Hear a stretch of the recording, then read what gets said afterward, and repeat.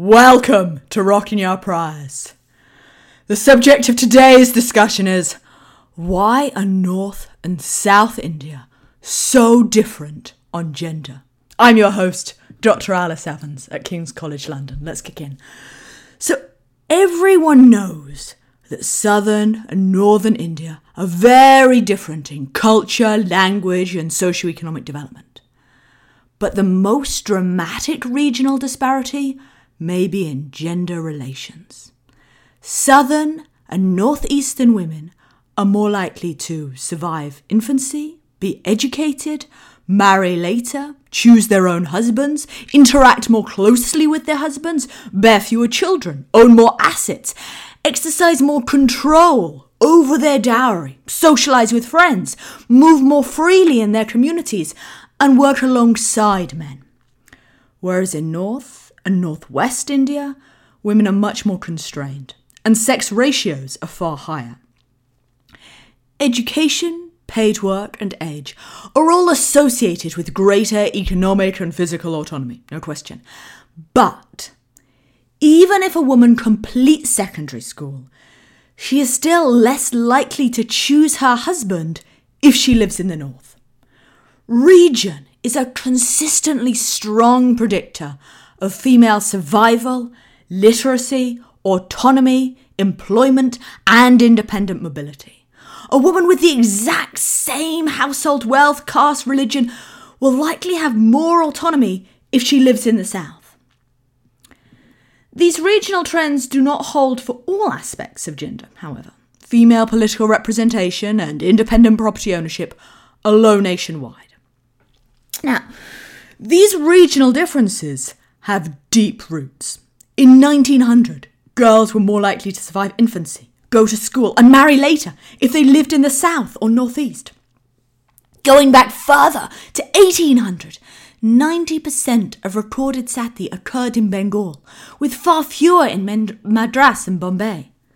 When Madras was ravaged by famine in 1876, sex ratios remained even. But in Punjab's famine of 1896, little girls died disproportionately. 1880, girls in Kerala and Karnataka married at 15 or 16. Rajasthan took another century to catch up. Maharashtra ran their own journals to discuss women's lives and social reforms. Rather than passively accept employment discrimination, they organised. When Marathi women travelled to Calcutta, they were struck by marked differences in gender relations. And I quote, "A woman can scarcely stand in the presence of her relatives, much less before her husband. Her face is always veiled. She is not allowed to speak to any man, much less laugh with him," remarked Anandibai Joshi, staying in Calcutta. Whenever she went to the bazaar alone, Anandibai was pelted with stones. And many Bengalis bitterly opposed the Age of Consent Bill of 1891, proposing to raise girls' age of consent to 12. So what explains India's gender divergence? In this podcast, I'd like to review the existing literature on poverty, colonialism, matrilineal, cousin marriage, conquest and purdah, labour-intensive cultivation, and ancestral crop yields. So, is the North more patriarchal because it's poorer?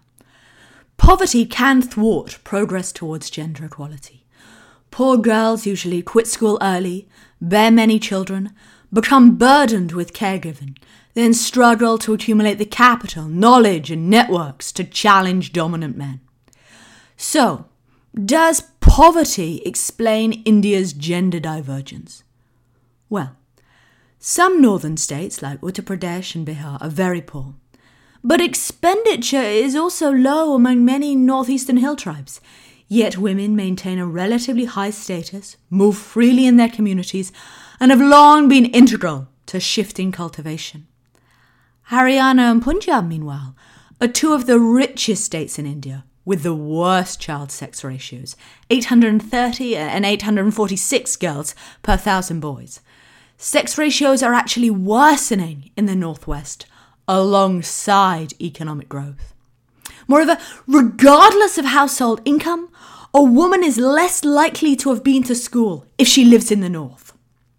Nowadays, the north does not perform badly on literacy, But the gender gap in education is 26% in the north, 9% in the south.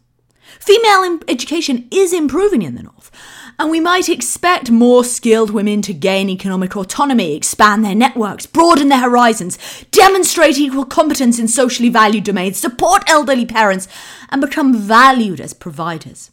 Well, that's certainly what's happening in patrilineal China and Taiwan. But not so much in India. Regardless of their qualifications, rural women tend to retreat from the labour force when their families are economically secure, especially in the north. Rural women gain status by not having to work. So, counterintuitively, women in wealthier families actually have less physical and economic autonomy. India's gender divergence in sex ratios, employment and autonomy is clearly not a function of wealth. Rather, local gender norms mediate responses to economic growth. Okay, so let's consider another hypothesis. Did colonialism's impact on gender vary geographically?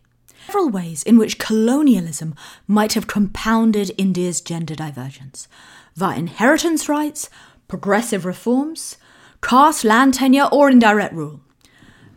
Let's first consider inheritance rights.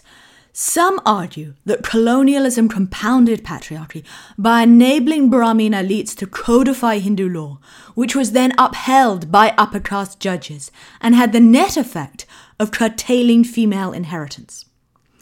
Before colonialism, disputes had been settled by local village or caste councils. Shastric prescriptions concerning marriage, divorce, and inheritance were not necessarily practiced by tribal communities or lower castes. Medieval temple inscriptions in Andhra Pradesh, Tamil Nadu, and Karnataka suggest that women occasionally gifted land. This implies female ownership. But, as Bina Agarwal notes, wealthy women's pious acts could have just been a special category, exempt from patrilineal strictures. As she concludes, there is very little evidence to suggest Hindu women typically owned and controlled immovable property before colonialism. Brahmin interpretations of scripture vary geographically. Under the Bengal presidency, they cemented one type of law which permitted widows' inheritance, and in Madras and Bombay, it was another which prescribed widows' inheritance. Regional differences long predate the Raj. Now, the colonial codification could have worsened women's inheritance rights in the South, but that cannot explain why women now have more autonomy in the South. So let's consider another hypothesis: progressive reforms. Women's bodies became a battleground during colonialism. British imperialists cast themselves as saviours. Indian liberals sought social reform, but under their control, while conservatives wanted to protect tradition from external attacks. Now, female education was increasingly championed by educated, middle-class Indian nationalists. It symbolised respectability and refinement without jeopardising women's place in the home. Learned men published numerous critiques of polygamy, child marriage, and purdah. In the late 19th century, Indian liberals and women's organisations campaigned for social reform. The Central Legislative Assembly passed several emancipatory acts prohibiting sati, child marriage, female infanticide, raising the age of consent, and allowing widow remarriage. These issues were all debated, irrespective of imperialism. Moreover, feminist critique and mobilisation were strongest in places that were already more gender equal. The Women's Indian Association was founded in Madras. The All India Women's Conference was established in Maharashtra. 10 years in, 10,000 members were organising for change. In Tamil Nadu, women joined the Dravidian movement and debated important social reforms. Participants at the first Self-Respect Conference, held near Madras in 1929, demanded equal property rights for men and women. Their second conference pushed for female employment in the army and police. Women first won the right to be elected in Madras, 1921. Bengali women agitated for the right to vote that same year, but were defeated on the grounds this would extend suffrage to prostitutes. Women also joined the revolutionary struggle for sovereignty. Turnout was far higher in Bombay than Bengal. Again, feminist mobilization was strongest in places that were already more gender equal. Now let's consider another hypothesis, caste. The caste system influences gender relations in three important ways. 1. Upper caste purity and prestige have been preserved through female seclusion, prohibiting polluting sexual access, as highlighted by Uma Chakravarti and many others.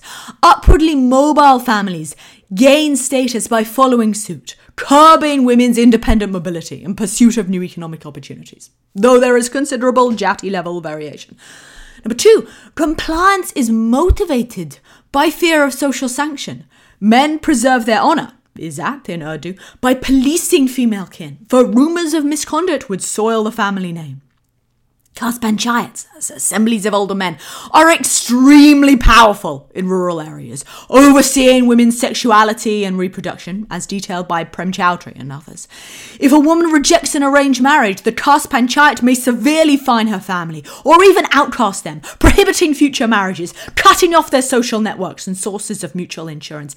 An entire lineage may be alienated and expelled from the village because of one daughter's misdeeds. This heightens the cost of non-compliance and forestalls exposure to alternatives. Social sanctions heighten the cost of non-compliance. Together with rural isolation, this limits exposure to more egalitarian alternatives. Number 3, upper caste men's political and economic dominance enables impunity for sexual violence against Dalit women, most recently and notably in Uttar Pradesh. Now, genetic data suggests that women's sexuality and reproduction have been strictly policed by tightly knit caste groups for millennia. Caste endogamy is truly ancient.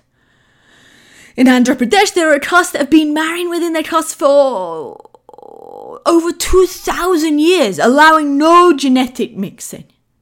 Yet they've lived in close proximity to other castes, yet maintain strict social isolation.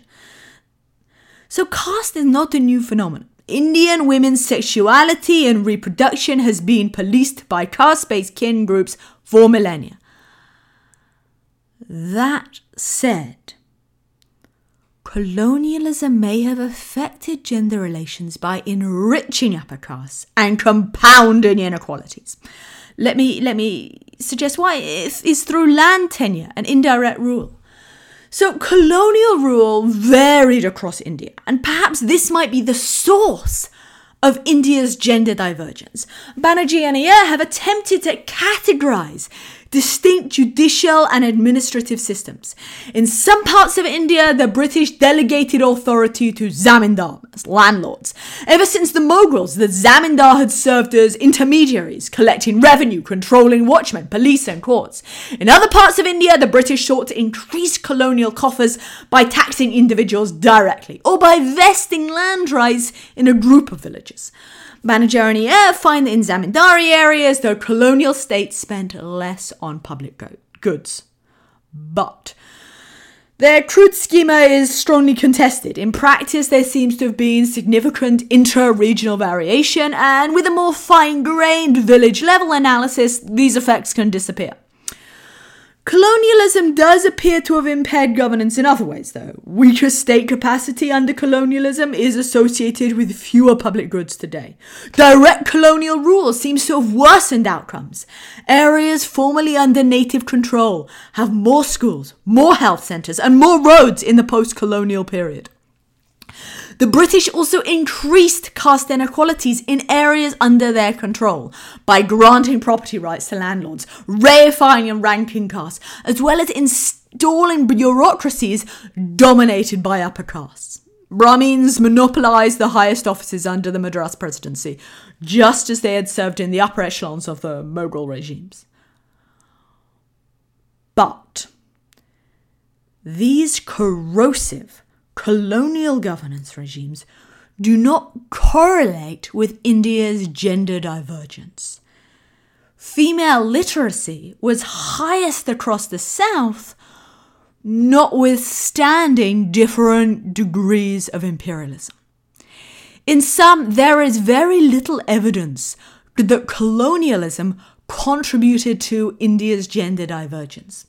Even if elites entrench patriarchal interpretations of scripture in Bombay and Madras, Southern women are still more autonomous than their compatriots in Bengal.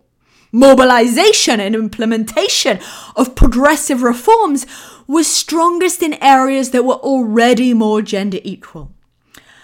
Caste have policed female sexuality for millennia, as revealed by genetics. Direct colonial rule may have worsened caste-based inequalities for sure, but this is not correlated with contemporary gender relations. Even if native rule improved public goods provisions such as school and clinics, access is mediated by pre-existing gender hierarchies, circumscribing women's independent mobility. And where daughters are disposable, sonograms, as in access to health clinics, are just used to select male progeny. Clearly, we need to go further back. Okay, so what about matrilineal? Well, I think it helps, but it can't really explain regional divergence. A few Indian communities are matrilineal. Khasi and Garos in northeasterly hills, Nairs and Bunts on the southwesterly coast. In these matrilineal communities, men govern, but women remain relatively autonomous. They may move freely in their communities, enjoy premarital sexual freedoms, marry later, more easily divorce, and often live in their natal village. With fewer restrictions on their movements, now girls rushed to school and married later. Kerala led the way in female literacy. But matrilineal communities are a minority and cannot explain India's regional divergence. Tamil Nadu, Telangana, Andhra Pradesh women report even greater freedom of movement and labour force participation despite being patrilineal. Let's consider another hypothesis. Has cousin marriage advanced gender equality in the South? Many South Indians idealise cross-cousin marriage. Southern women are more likely to be surrounded and supported by familiar family. Contrast, Northern women marry outsiders to become vulnerable strangers in their husband's village, argued Dyson and Moore in a famous paper with over 2,000 citations. Are you persuaded? I'm not. Well, gender gaps in education are larger in communities where brides move out, as is common in the North. Perhaps parents invest less in daughters if they do not anticipate strong, enduring ties of mutual support and aid. But neither East nor West India have much cousin marriage, yet their gender gaps in education are almost as small as the South's. Cousin marriage might conceivably foster support for female inheritance, as assets remain within the male lineage. Indeed, southern states were forerunners in permitting daughters' inheritance rights and making women co-partners of joint family property. But these new laws actually exacerbated cousin marriage. There is evidence that women from communities that allow intra-village marriage are more likely to move freely, travel alone, earn cash income, and participate in self-help groups. But this is merely a correlation. As far as I am aware, no one has traced the causal process by which endogamy enhances autonomy. Something else in those communities may be advancing gender equality. And in practice, there is no correlation between a bride's contact with her natal family and her proclivity to contribute to decisions, enjoy freedom of movement, or access savings. In 1901, fewer girls were missing from villages that extolled cross-cousin marriage. Perhaps parents did not resent dowry costs if they anticipated reciprocity and cost-sharing within the lineage.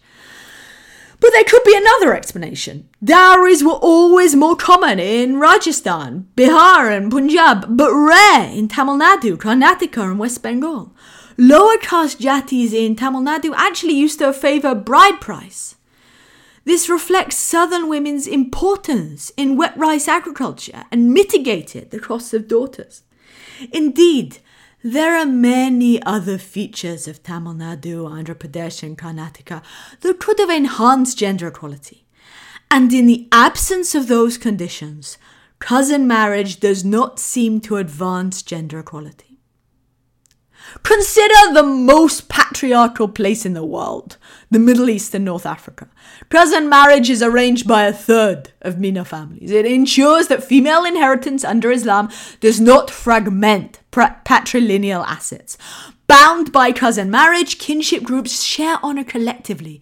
A woman's impropriety shames the entire lineage. Mina women are thus veiled, monitored and secluded. Cousin marriage reinforces kinship, limits her autonomy, and is associated with lower rates of female employment. Cousin marriage is also practiced by Muslims in North India and Pakistan, where women's autonomy is strictly curtailed. So, in my mind, southern women may have gained autonomy despite cousin marriage, not because of it. A woman can be surrounded by her kin, but not necessarily more autonomous or better protected. Honour killings are a case in point, committed by brothers, uncles and fathers. So personally, I am not convinced that cousin marriage begets gender equality. Now let me consider another hypothesis for the regional divergence. Conquests and Purdah in North India. Purdah and honour cultures emerged in the harsh geographical terrain of North Arabia.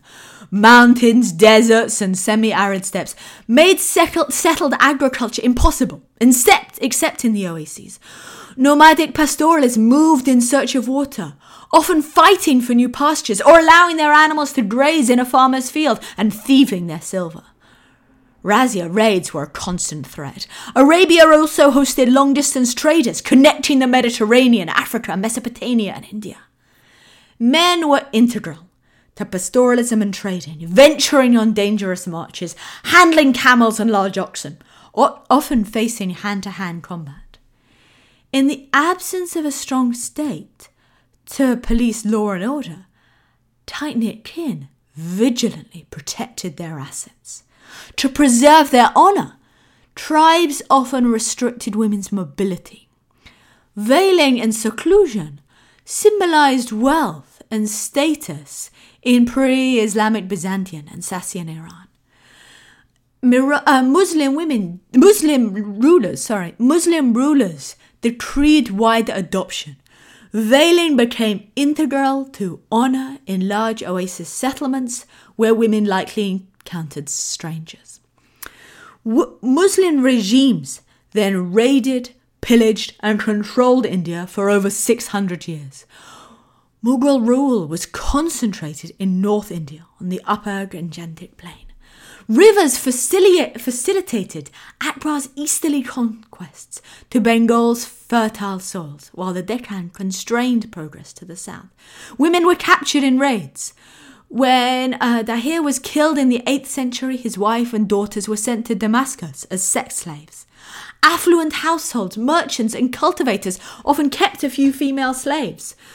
Female slaves, as Ira Mokati details, were used as mules. Farming, fetching water, smearing cow dung on the floor, disposing of human waste, and for sex. If beautiful or talented, these women were sold as concubines for nobles. In the 10th century, the Rajputs of Rajasthan, who were subject to early and sustained attacks, started practicing women's self-immolation to prevent military capture and preserve their honour.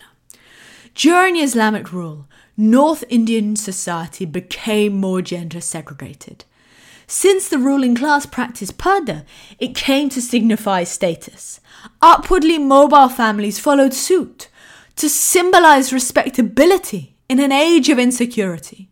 New Hindu-Muslim converts were especially zealous in their performance of purdah.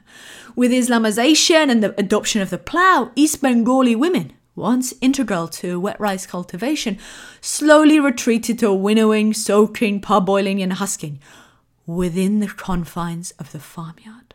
Now, India's caste-based society was already concerned by purity. If women were degraded by outsiders, male kin lost honour. Women concealed their bodies, lowered their gaze, averted their eyes, were chaperoned and, if they could afford to, refrained from mixing with strangers. Segregation amplified gender inequalities. Female education dwindled. Men dominated the public sphere.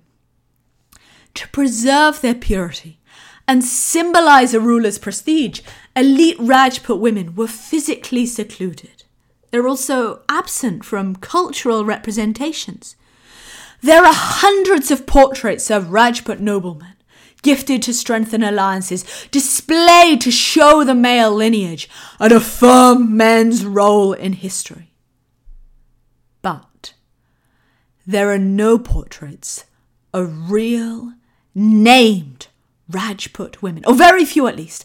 Even when Rajput women commissioned portraits, they did not do so of themselves. They upheld patriarchal norms. As art historian Molly Aitken reveals, elite Rajput women were made invisible.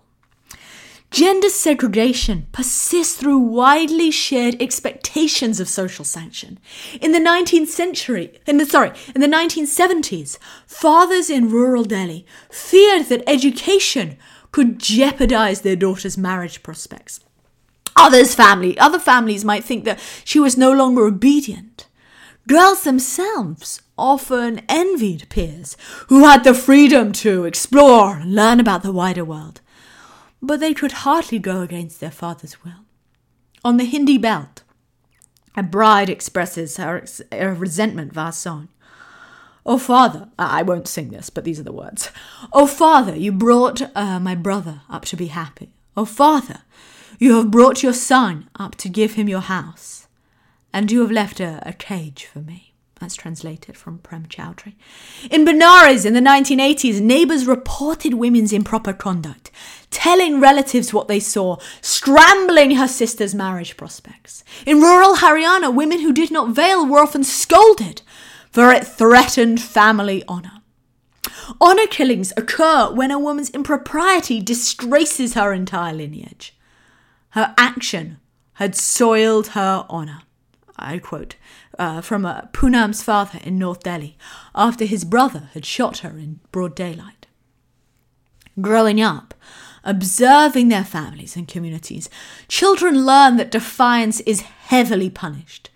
These patriarchal norms persist over generations as parents teach their children These patriarchal norms persist over generations as parents teach their daughters to speak softly, show restraint, and respect elders. Even if northern women complete secondary school, they are still less likely to choose their husbands. Northern women's autonomy is constrained through arranged marriage and the watchful eyes of joint families, which are much more common in the north. Though young professional women may wish to venture out, northern cities are dangerous places. In Delhi and Haryana, young women experience relentless sexual harassment, especially in overcrowded public transport and from unemployed male youth. Women fear for both their physical safety and their reputations, as observers see them going out and draw inferences about their impurity. Delhi, along with Bihar and Uttar Pradesh, consistently ranks as the most unsafe place for women. This fear of rape curbs female labour force participation across India.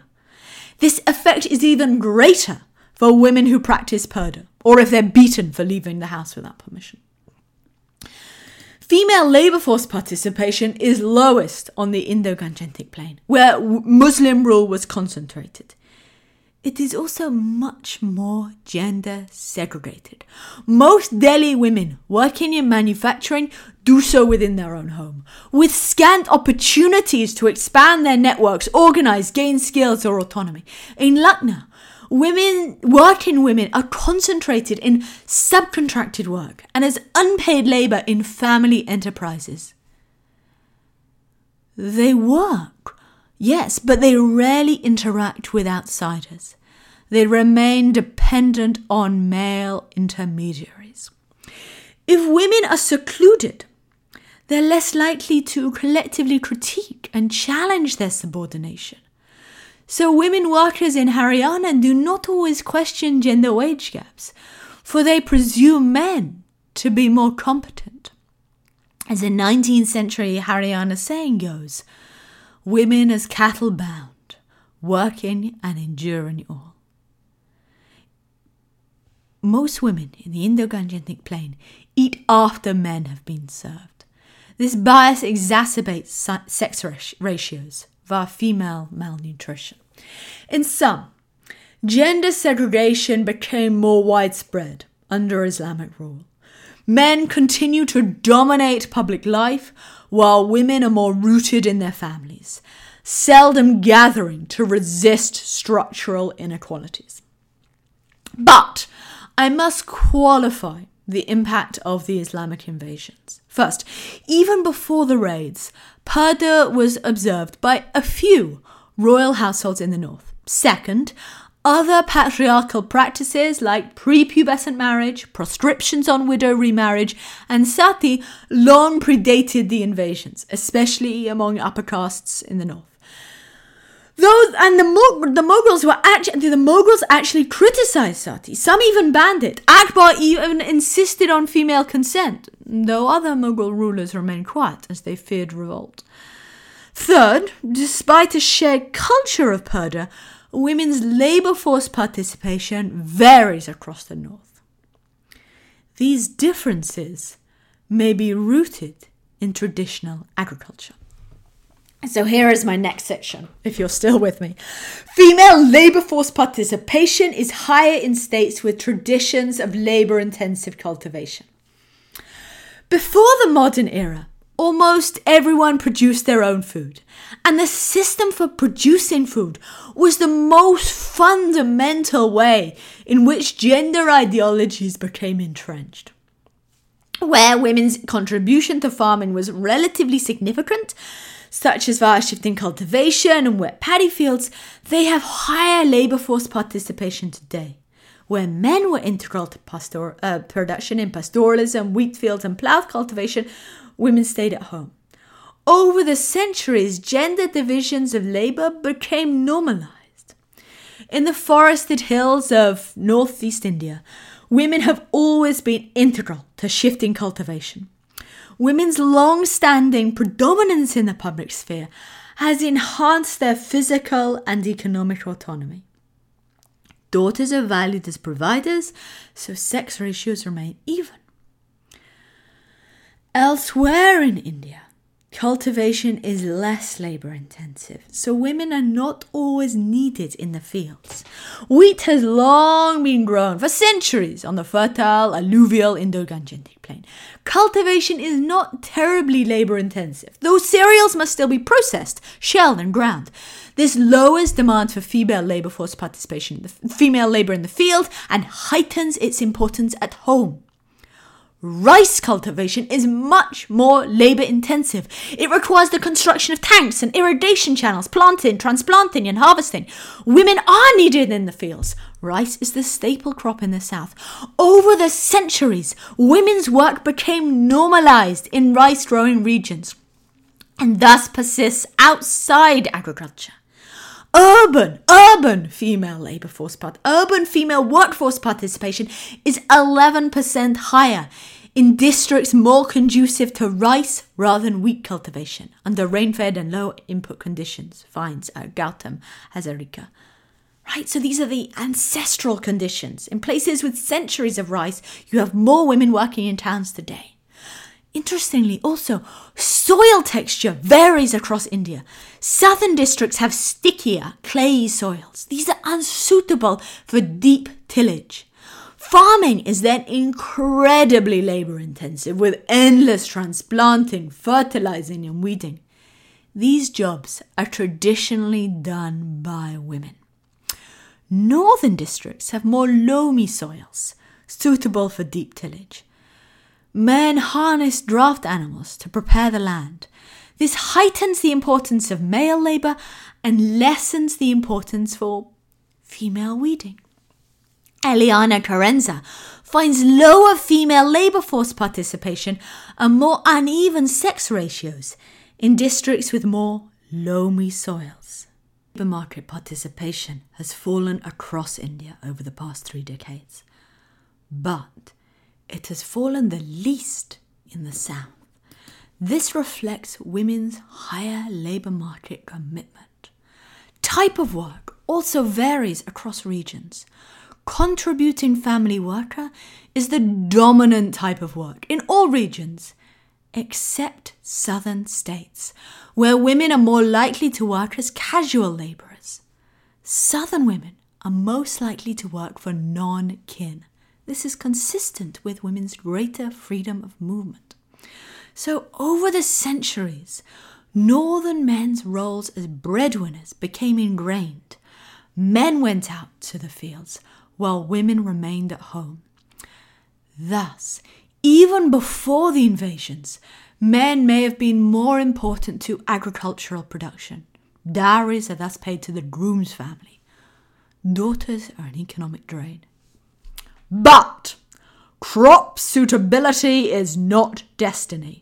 In other world regions where agriculture was traditionally male-dominated, women left family farms in search of new economic opportunities. In pre-industrial the American Northwest, women and children were surplus to wheat production.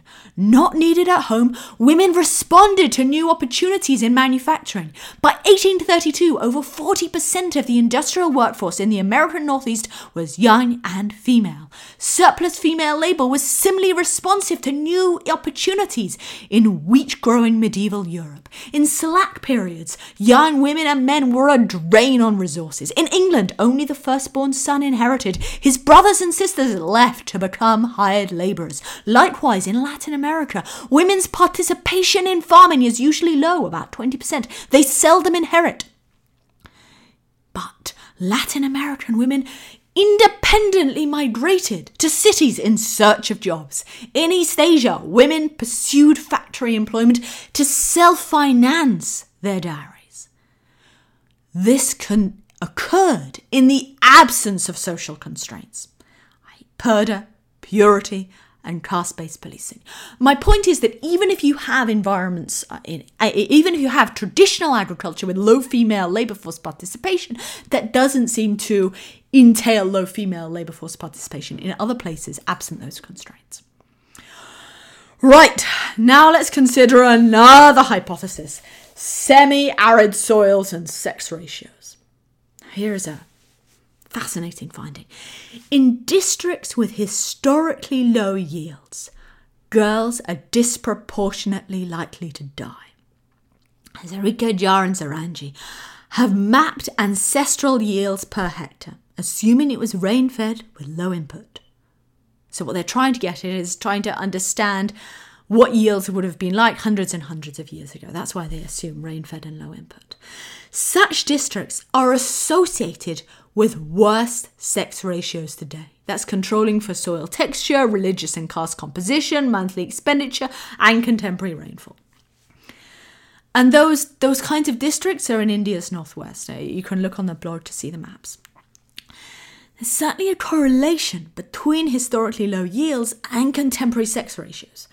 We can speculate several possible causal mechanisms. I don't pretend to know the exact one. Son preference is widespread across India. Sons are breadwinners, support elderly parents, perform ancestral rites, and continue the lineage. As a popular saying in Haryana, recorded by Prem Chowdhury, goes, "Who can be satisfied without rains and suns? Both are necessary for cultivation. When resources are scarce, families prioritize sons. Strategic investment in sons may have been normalized through recurrent famines. India is not unique in this regard. China is similarly patrilineal and patrilocal. Historically, when Chinese families struggled to survive due to cholera, famine, or drought, they drowned girls at birth or sold them as slaves, prostitutes, or child brides. Perhaps these difficult decisions seldom arose in India's south and northeasterly fertile soils. Given a more benign geography, letting girls die never became part of the culture. An alternative hypothesis is that pastoralism was historically pervasive across the northwest India, and this entrenched patriarchal norms. Indeed, pastoral societies tend to be more gender segregated.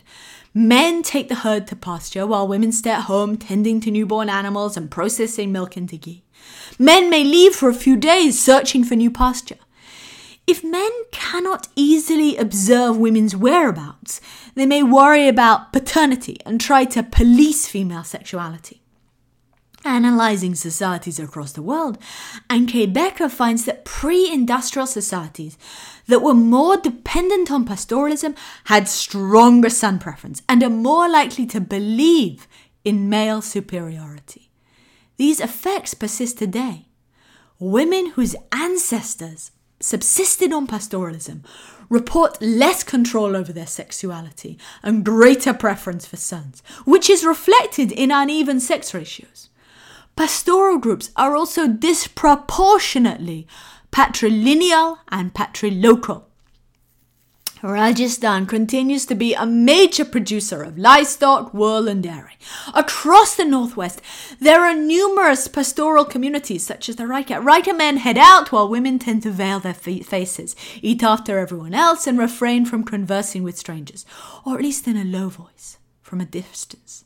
Jats, that is the 33 million strong, predominating in Punjab, Uttar Pradesh, Rajasthan, Delhi and Haryana, were historically pastoral. Now here is a really interesting point. In Indian districts with historically low yields, women are no less likely to work, but they are less likely to survive. Arid Rajasthan exceeds the national average for rural female labour force participation. In Haryana, colonial officials observed that women work as hard as the men, if not harder. Aside from ploughing, driving carts or digging, there was no work, no agricultural labour that a Jatni, that is, a woman, did not do. Women sow, weed, harvest, thresh and maintain irrigation channels. But regardless of women's contributions, men are prioritised. So why has women's importance in traditional agriculture not curbed son preference? Monica Dasgupta emphasises patrilineal exogamous kinship, and I quote, "Perhaps the most important determinant of Punjabi parents' attitudes towards girls is the fact that married women can do almost nothing for their natal kin." End quote. She notes that many castes in North India will not accept food or water in their married daughter's new home. Any hospitality must be generously paid for. Moreover, this lineage is entirely traced through the male line, as reflected in the 19th century Rajput portraits I mentioned earlier. So this institution of exogamous patrilineality, where women move out to live with their husbands, is pervasive across North India.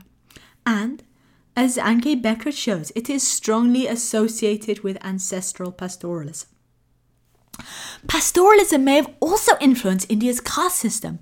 Brahmins now dominate business, public service, politics, the judiciary and universities. Upper caste purity and prestige has been preserved through female seclusion, prohibiting polluting sexual access. These patriarchal norms may be rooted in ancient livelihoods. Brahmins shared genetic data with ancient Iranians and steppe pastoralists. Brahmins also comprise a larger share of the population in North India and only 3% in Tamil Nadu. Over the centuries, male superiority may have become entrenched. Generations of North Indian women have been breastfed for shorter periods, given less nutritious foods, and tardily taken to clinics. Medieval Rajputs, predominating in northwest India, highly extolled sati, and they quote, "It is a small thing to kill a woman in an Indian village." That was a quote, and I'm quoting a college-educated Jat, a Punjab farmer in 1958. In arid Rajasthan and the surrounding deserts, women learn that they are valued less. Son preference persists even as incomes rise in now thriving Punjab and Haryana. But, ancestral crop yields only explain 12% of the total variation in sex ratios. They cannot explain why so many girls are missing on the fertile Indo-Gangetic floodplain. Additional factors contributing to son preference include patrilineal exogamous kinship, men's roles as providers supporting elderly parents, and the high cost of dowries. Bride givers in Rajasthan and Punjab traditionally paid dowries. Now, dowries have escalated enormously with economic growth and social stratification. Before 1930, only 38% of Indian households engaged in dowry payments. By 1970, this had increased to 88%. The real value of dowry payments tripled from 1930 to 1975. And that's a calculation by Gaurav Chiplanka and Jeffrey Weaver. Southern families are increasingly paying dowries to secure upward mobility. Husbands may even beat their new brides to coercively extract larger dowries, since she's unable to divorce. Many rural Tamil parents now perceive girls as economic burdens. This effect on sex ratios is compounded by pressure by low fertility and access to sex-selective technology, both of which are correlated with wealth. Thus, in some parts of Tamil Nadu, the sex ratio has actually worsened. Even though dowry payments have increased nationwide, dowry murders are clustered in north-central states, Haryana, Uttar Pradesh, Bihar. Control over dowries also varies geographically. In Tamil Nadu, brides often keep a portion for themselves, whereas in Uttar Pradesh, assets are usually handed over to in-laws. The north-south divide persists. In sum, India is marked by a gender divergence. For centuries, northern men have been fundamental to household survival, entitled to scarce resources, and preserve their honour through female seclusion. This is a legacy of wheat cultivation, deep tillage, pastoralism, patrilineal-patrilocal kinship, caste-based policing, and invasions. Northern parents increasingly support their daughters' education, but this is primarily to improve their marriage prospects, not to work outside the home. In Rajasthan, female labour force participation is relatively high in family farms, but very low in towns, where they might mix with non-kin. Ensuing gender segregation entrenches inequalities. It curbs exposure to women demonstrating their equal competence in socially valued domains, and inhibits collective critique of patriarchal norms. In southern cities, women are visibly earning money, providing for their families. This is rooted in the historical absence of purdah and labour-intensive cultivation. Paid work is no panacea, though. Given widespread condemnation of divorce and little independent property, wives may feel trapped in abusive relationships. That said, by harnessing their social networks, Southern women have organised against discrimination, demanding dignity, safer cities and greater respect. In Mumbai, 33 NGOs mobilised for the right to pee, advocating free, clean and safe toilets for women, asserting their right to public space. Well, that's my understanding of India's gender divergence. Thank you so much for listening. I'm Dr. Alice Evans.